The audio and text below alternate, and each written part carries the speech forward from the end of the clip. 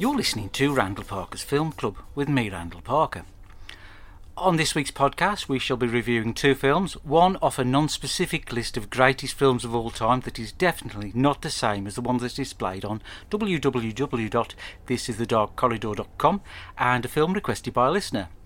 As always, we'll have some of your emails, and we see the return of the section, They Did What? Now, as you will undoubtedly know, a few weeks ago I thought I'd contracted COVID-19 and had to spend the best part of a week holed up here in self-isolation.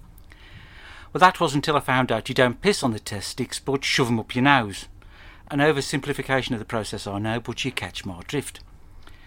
Well, last Monday I was feeling a little bit shit, not quite myself, and I don't know if it had anything to do with my eyes swelling up after watching The Boss Baby or what, but I felt proper shite, and I was sat on the sofa watching some mindless crap as usual, so I thought, being as I wasn't on top form, why not have another crack at doing one of those tests? And ironically, somehow I've managed to contract it for real. So I was looking online, and technically I should lock myself away for the next 10 days, but being as I banked those days back in January, I reckon I should be okay. I can't see any harm, can you? But I best not tell anyone. You know how funny some folk can be, don't you? Closer to home, a friend of the podcast, Joe, is back from hospital and spending the majority of his time lying bare naked, face down on his sofa, watching daytime TV, waiting for his arsehole to fully close up properly. Now, I've had a few emails wishing him well, but an absolute fuckload picking on me for saying that he slipped on a blob of natural source shower gel. Well, many of you have taken great delight in informing me it's actually called original source and not natural source. Well, not being rich enough to be able to afford that sort of thing, I'm sure you can forgive the mistake. And if you can't, then you can piss off and stop being so fucking pedantic. Love that word, pedantic. Pedantic. Great, that. But regarding old Joe, I do keep popping in there to see if there's anything I can do to help aid the recovery of his poorly bum pipe. Now, he's lying there on the sofa, right, and I went round the other day and I opened the front door and he had the kitchen window open, which caused a breeze to blow across his cornhole and made a sound like the Titanic leaving Southampton. Frightened us both, he did. Wondered what he was. He went, brrr, like that. I keep trying to brace the subject of the accident with Joe, but he's remaining tight-lipped on the subject. Now, I'm sure there's a joke in there somewhere, but to tell you the truth, I can't be arsed with it. But it is nice to have him back, quite like having the fucker knocking about. I've currently left him round there with local home help Big Judith, who is watching telly with him, eating pistachio nuts and trying to throw the shells into his hole. Randall Parker's Film Fact. If all of the slow motion in Zack Snyder's Justice League was run at normal speed, the 242-minute runtime would be drastically reduced to a mere 94 minutes. Randall Parker's Film Fact. Now, I was invited round to Donna's house again last week, and she cooked me up a slap-up feed. Seems to be becoming a regular thing, that does. I think it's nice for her to have a bit of adult conversation, what with her being stuck in the house all day alone with Jackson and John Wick, who aren't allowed to go to school due to their disruptive behaviour. I keep on trying to pluck up the courage to ask her if she'd like to come to the cinema next week. Be nice, actually, to go with someone and not be sat there at the back on me Todd getting weird looks off all the dads when the latest Pixar film's on. Once again, the meal was fucking amazing. It was sort of like a chicken and mushroom pasta dish, which tasted a bit like a pot noodle that had been emptied out on a plate. It was a fucking treat. And then, for pudding, she did me butterscotch Angel's Delight. Fucking ages since I've had that. And she only charged me 35 quid this time. But whilst I was round there, I heard this noise coming from next door, our old house, and Donna said that for the last week or so, every few nights she can hear banging about and voices coming through the walls. So I decided to go round and find out what the fuck was going on. Luckily, I'd still got my key, right, so I let myself in quietly, right, and you would not believe what I fucking found. It was Slow Francis and the Warhammer Wankers slap bang in the middle of the room, right, and they got this fucking pasting table out there with a sort of model battlefield with a bunch of wanky tin soldiers on it. I asked him, what the fuck do you think you're doing? And he tells me it was a meeting of his Warhammer gang, the purveyors of the Seventh Apocalypse. And I said to him, they look more like a pathetic bunch of cocktops rather than anything to do with the apocalypse. They were all there, Francis, obese Tracy Beaker, helmet boy with his moped helmet firmly in place, Jackson Galaxy and Giacomo, who had fully recovered from the dry roasted peanut incident the previous week. They'd got all of their snacks laid out, right, shoveling crisps in like there was no tomorrow, and sat there bang in the middle of them was Slow Francis. Tell you what, that prick is a fucking savage. He was eating a Snickers bar whilst drinking Vimto. I ask you, the man should be in some sort of fucking home. So I tells him to shift his crap model village off the pasting table and get the fuck out of the living room before I pan his fucking head in. And if Mr. White wanted to rent the place out, it's going to take him fucking ages to get rid of the stinker B.O. Then Giacomo pipes up and says, "Blimey, Francis, your big brother's a bit of a moody fucker, ain't he?" So I tells the Jebben to pipe the fuck down, and I wasn't his big brother, and he should go home before I called the fucking pigs. Francis said he'd got the okay from Mr. White and Mum, right, then he was training for the regional heats of the Warhammer 40k Championship that they're holding down the town hall in a few weeks' time. He said that they needed to work on his folding centre double envelopment defence, and I replied to him that they all needed to work on their personal hygiene because the place stank of unwashed virgins. Then the Tracy Beaker one says he wasn't a virgin because he'd got a girlfriend, and I said to him that holding your own prick whilst you call him Babe Station doesn't mean you've got a girlfriend, and the only pair of tits he'd seen were probably hanging off Giacomo. So I goes over to Francis and says to him, "Well, back up, egg breath, before I give you a knuckle sandwich, and I'm going to call Mr. White and tell him you're trespassing on private property." So I gets Mr. White on my mobile, right, and I tells him that I've apprehended a bunch of yobbos breaking into the house, and he should call the coppers. Then Mr. White said that he knew Francis was using the house for his Warhammer, and they'd got his full permission, and him and Mum hadn't put the place up for rent yet, and he thought it might be helpful for Francis to have a safe place to practice. Then he told me that Francis was hoping that if he won the regionals, it was his shot at the big time. Then he says I should stop titting about and leave my keys with Francis and fuck off. So as I was leaving, I kicked the pasting table arse over tit and all told them to go fuck themselves. Emails. Yeah, fuck that lot. Mr. White won't be happy until that bunch of pricks burns the fucking place to the ground. Anyway, on to emails. I'm sure you've heard me comment quite a few times on how amazing I think the internet is. Well, just a word on the other side of the coin. Sometimes it can throw you a bit of a curveball. Well, many years ago, right, when we did cookery at school, I think they call it domestic science now or something, don't they? We used to make these sort of pasties, and they were fucking tasty. Now, I was watching on them wanky food channels, right, and the posh chef lady woman, you know, the one, she was making them, and I thought, yeah, it's been years since I've baked anything, so let's have a crack at them. Might perk old Joe up. So it goes on to Google and types in Nigella Lawson's corned beef slice, and you would not believe what came up. Fucking shocking. Sent me down a rabbit hole, that did, I can tell you. Lost half a day. But I've gone off topic slightly there, haven't I? So we've had a few emails this week, so let's dive straight in. The first one goes, "Dear Randall, I just have to start off by saying that we love the podcast, and it can quite often spark a lively debate between the lads and myself. We love a good discussion. Take the other day, for instance, when we were sat having a late breakfast at the local cafe. Sam, who doesn't eat meat, had plumbed for the vegan all-day breakfast and held up his vegan sausage, saying that he thought that the innovations made by the Quorn Foundation were quite remarkable, and how they managed to create a meat substitute by using just the microfungus found in soil was nothing short of miraculous. Darius said that for him you couldn't beat a good old great British banger full of pork, seasoning and plenty of other shite, which made it the perfect accompaniment to the bacon in the meat lover's all-day breakfast. Tony then pipes up and said that even though he wasn't a vegan and did enjoy eating meat, he could see both sides of the argument, as he often likes to have a few meat-free days a week himself. This made Sam see red. He shouted at Tony and called him a fucking pansy and a half-arsed prick, then remarked that Tony should choose his side of the argument because if he sat on the fence for much longer, he'd end up with splinters in his arse. Then enraged, Sam picked up the HP sauce bottle off the table and smashed it across Tony's head, giving him a severe concussion. And as I write this email, Darius is currently receiving treatment at the burns unit of the local hospital due to having a red-hot sticky toffee pudding thrust into his face. But my question to you is this: what innovation in cinema would you consider to be the greatest? Best wishes, Danny Carter.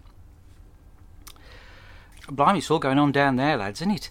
Now, as innovations go, you've got to go a long way to beat CGI. It's fucking amazing, isn't it? I mean, look at all the things you can do with it now. They even managed to use CGI to make Brie Larson look like she could act and win an Oscar. You know, it really does downgrade awards when they give them out to people like her, don't it? But a lot of people think that colour is an amazing innovation which changed cinema for the better, but since doing this podcast I've enjoyed many a black and white film which has actually surprised me. But I think the top innovation would have to be when they managed to make sound. that is the thing that probably changed cinema the most, isn't it? I mean, before that, they just ran around a lot, wearing big moustaches and hitting each other. But once sound came along, they started to do proper stories, and the rest is history. Yeah, it's got to be sound for me, Danny. Thanks for writing in. And the next email goes, Dear Randall, do you consider free will to be real or just an illusion? Steve Turner, Gloucester.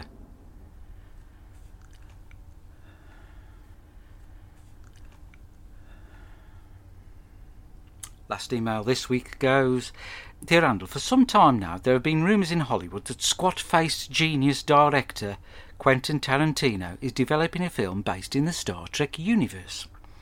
Many hope that this would bring a crossover of Tarantino's violent style into an already established sci-fi franchise, breathing new life into something that is now about as fresh as a week-old fart in a sealed jam jar. What I am interested to know is, what film director would you like to see take over a franchise and take it in a whole new direction? Many thanks, Leona Lewis. Well, thanks for getting in touch, Leona. That's a good question, that is. It's been done a fair few times, this, hasn't it? I mean, like when Christopher Nolan, cinema's equivalent to the Mogadon, took over the Batman franchise and brought in some much-needed realism into this series. Yeah. I'd love to see Richard Curtis do a Fast and Furious film. That'd be interesting. Or Wes Anderson do a Star Wars film, yeah. What about Paul Verhoeven, who did the original Total Recall and RoboCop? How's about him doing a Harry Potter film? It'll be a fucking bloodbath. Yeah, I'm going to plumb for that. Yeah, either that or Mike Quasar direct a James Bond film. That'd be fucking filthy, that would, wouldn't it? Right, so that's it for emails this week. And thanks to everyone for their questions. If you fancy getting in touch, you can send me an email. The email address, as always, is randallparker1971@gmail.com. Great stuff. Strange sounds from the dark corridor. So last week we had an email from the Dark Corridor threatening us with legal action if we don't stop doing Film Club. So in a change to how we normally do things, I thought I'd read you an email that I sent to the Dark Corridor after last week's podcast, and it goes, Dear Colin Forrester, thank you so much for your email which you sent to my podcast last week. I've spoken to my solicitor, Dawn Sanders, and she informs me that you haven't actually legally applied for the sole copyright to your list, and you cannot force me to stop with Randall Parker's Film Club, and she has informed me that I am fully within my rights to tell you to back the fuck off. So, back the fuck off. Kind regards, Randall Parker. Sent that off on Tuesday, didn't hear a peep from him till about Friday, then it gets this. Dear Randall, thank you for your response to my initial email regarding the ownership of the list of greatest films of all time from the website www.thisisthedarkcorridor.com.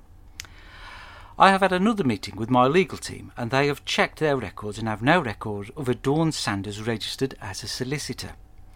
But Robert, who is one of the team at Rutherford, Banks and Collins Solicitors here in Manchester, recalls hearing of a case a couple of years ago in the Walsall area of a legal secretary masquerading as solicitor, and she was scamming pensioners out of their savings by applying to be their legal guardian and claiming falsely they needed to be a ward of court. Robert recalls her name being Dawn Sanders. Perhaps possibly this could be the same woman. If she is or isn't the same Dawn Sanders makes no difference to me. I see that we have a problem. You like doing your Film Club podcast, and I don't like you doing your Film Club podcast, but I propose a solution. What I suggest is that in a few weeks' time, I have you as a guest on my award-winning podcast, The Dark Corridor, and we settle this in the only feasible way. I shall set you 15 film-related questions, and you can set me 15 film-related questions, and whoever answers them most correctly wins. If you win, you get to continue your podcast, but if you lose, you vow never to grace the podcast world with your trivial efforts. I look forward to you accepting this challenge.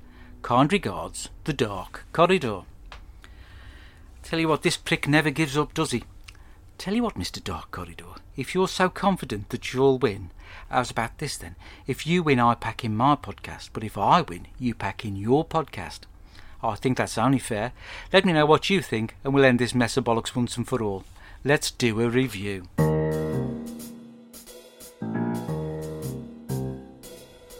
So, On to reviews. A little bit later we'll be reviewing a film requested by a listener, but first on to today's film, off of a non-specific list of greatest films of all times. I have to emphasise this is a non-specific list and not the one off the website www.thisisadarkcorridor.com. So today's film is one from 1985 and it's called After Hours and directed by a bloke called Martin Scorsese. Now you may think that name sounds familiar, and that's because he is quite successful and he directed that film The Departed, about the undercover policeman. The one where everyone gets shot in the head. Tell you what, it was a good job Dwayne "The Rock" Johnson wasn't in that film, wasn't it? You'd have to be a fucking good shot to shoot him in his tiny pinhead, wouldn't you? Anyway, so this film starts with a bloke called Paul, who is at work in an office and he's chatting shit to some daft cock about the job's wank and how he does like a good night out.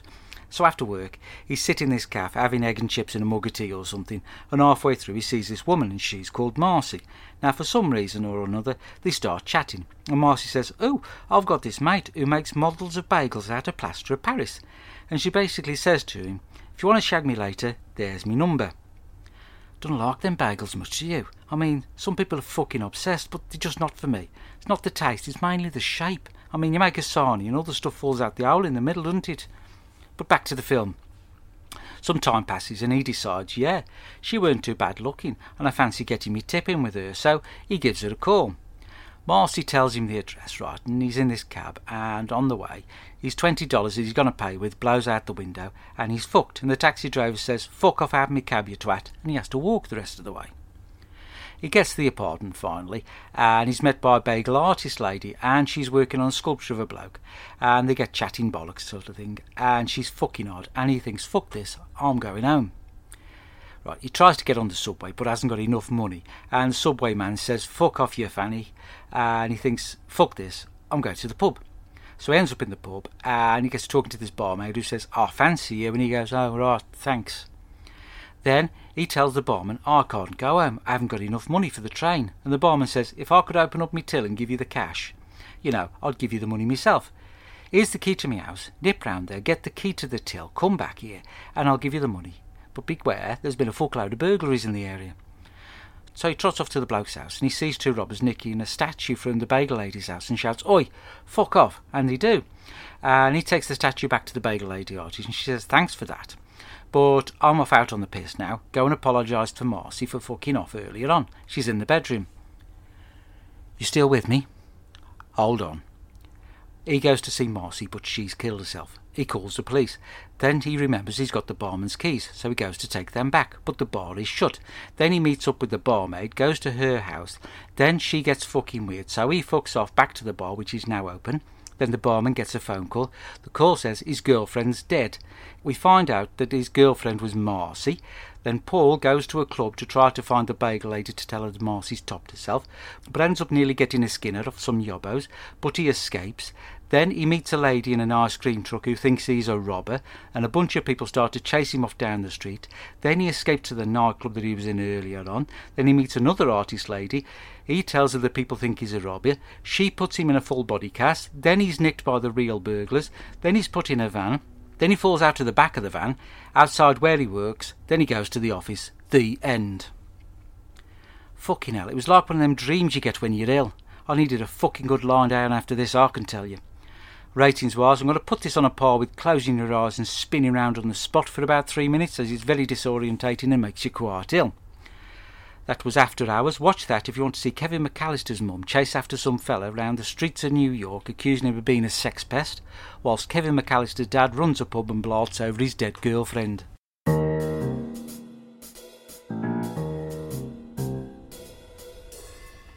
So tomorrow marks the first day of proceedings in the HSE inquiry into the passing of slapdash death merchant Robot Robert, who met his end at White and Bailey when he decided to pull a whole rack full of ducting and pipework on top of himself in what many are saying was a willful act of attention-seeking that went horrifically wrong.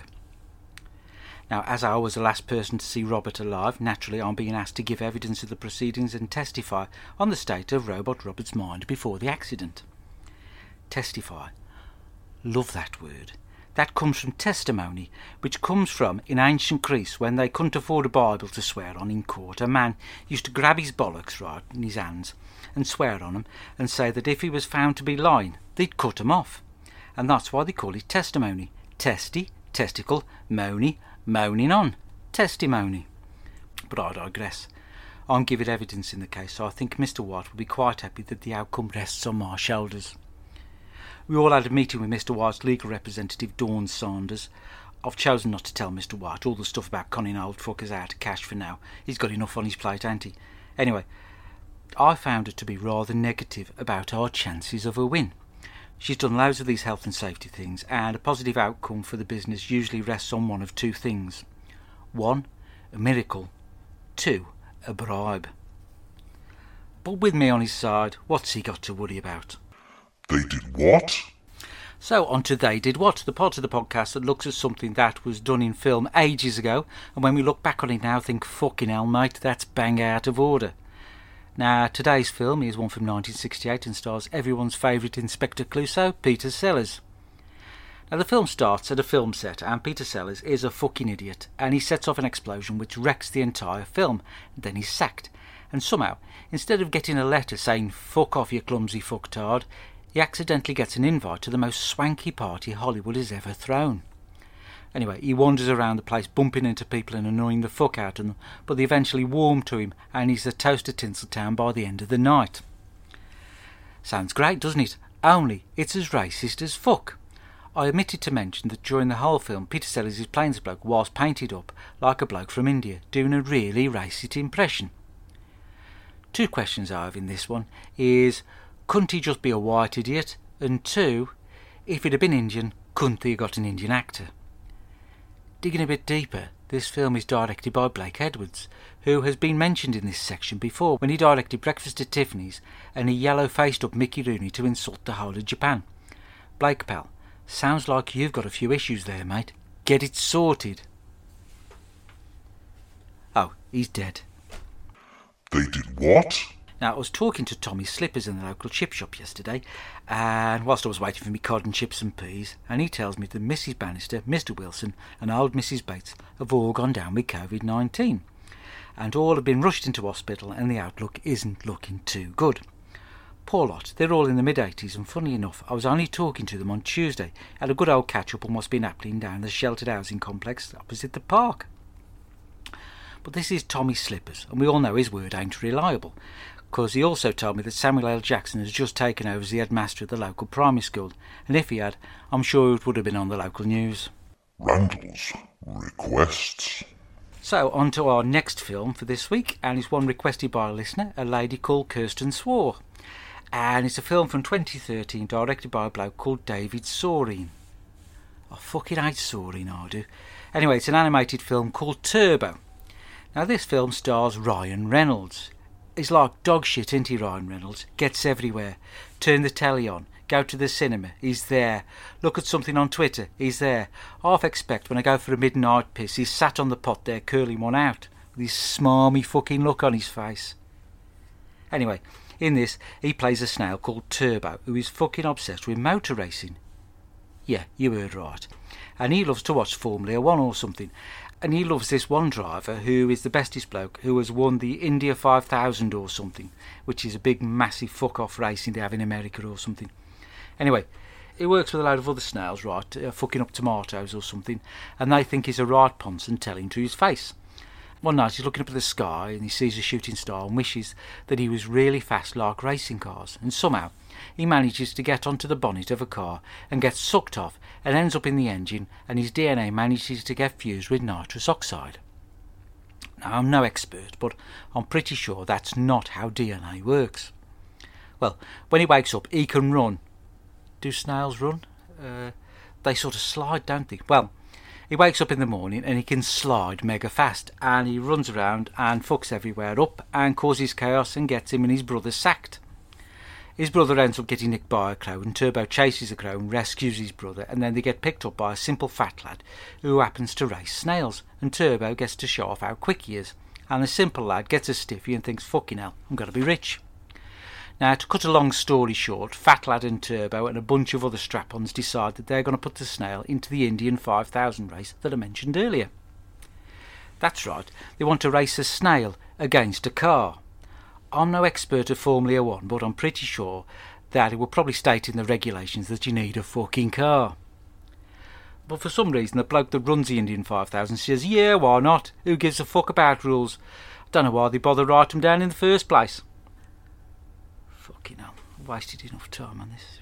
The snail races anyway, he wins, and everyone is fucking happy, apart from the dads who would have been forced by the mums to take the kids to see this pile of jizz.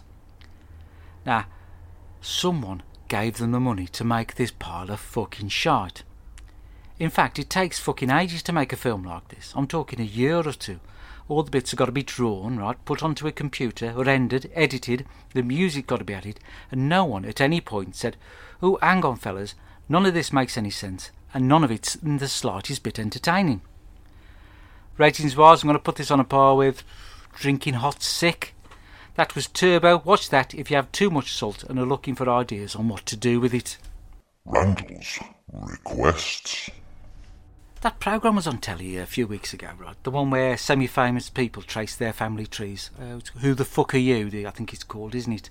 And they always seem to end up being related to kings or queens, don't they? So I thought I'd give it a crack, and I signed up online to this thing where you can search all the births, deaths, because I could be sat here heir to $1 billion fortune or something, couldn't I?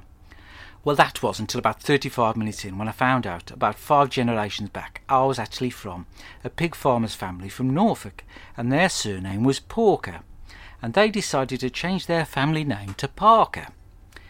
Intrigued to find out why, I dug a bit deeper and found out that the 3 sons of pig farmer Isaac Porker, Daniel, David and Arthur, were all arrested within 6 months of each other for various reasons. One for robbery, one for beating up a policeman, and one for trying to make love to one of the sows. So Isaac and his wife decided it'd be a good idea to change their names to Parker and fuck off and live in Birmingham. So I've decided to knock that on the head and ask for a refund. Randall's Classics. So on to Randall's Classics this week, and I'm going to recommend a film from 1978, and it's called The Wild Geese. Now, you might think that from the title it's a piss-boring documentary about the migration patterns of Canadian geese through a 12-month period, but you couldn't be further from the truth. This is a film about a bunch of blokes who decide to fuck about being mercenaries and shoot the fuck out of a bunch of bad bastards.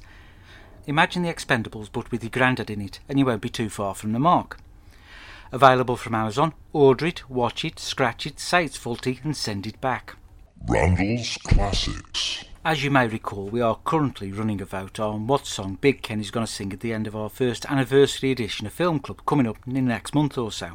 Now, we've had a few suggestions, and a couple of the early frontrunners to be murdered by Ken are Someone Like You by Adele, Twinkle Twinkle Little Star, Straight Outta Compton by NWA, but I don't think you lot are quite ready to witness the strength of Ken's street knowledge just yet. Oh, and someone has requested that he sings the theme tune to the A-Team. Not quite sure how we'll do that one. So votes are still open, and we'll probably close when you lot lose interest and come to your fucking senses. Well, that just about wraps up Film Club for this week. I hope you've had as much fun as I have. You can contact the podcast as always on randallparker1971@gmail.com.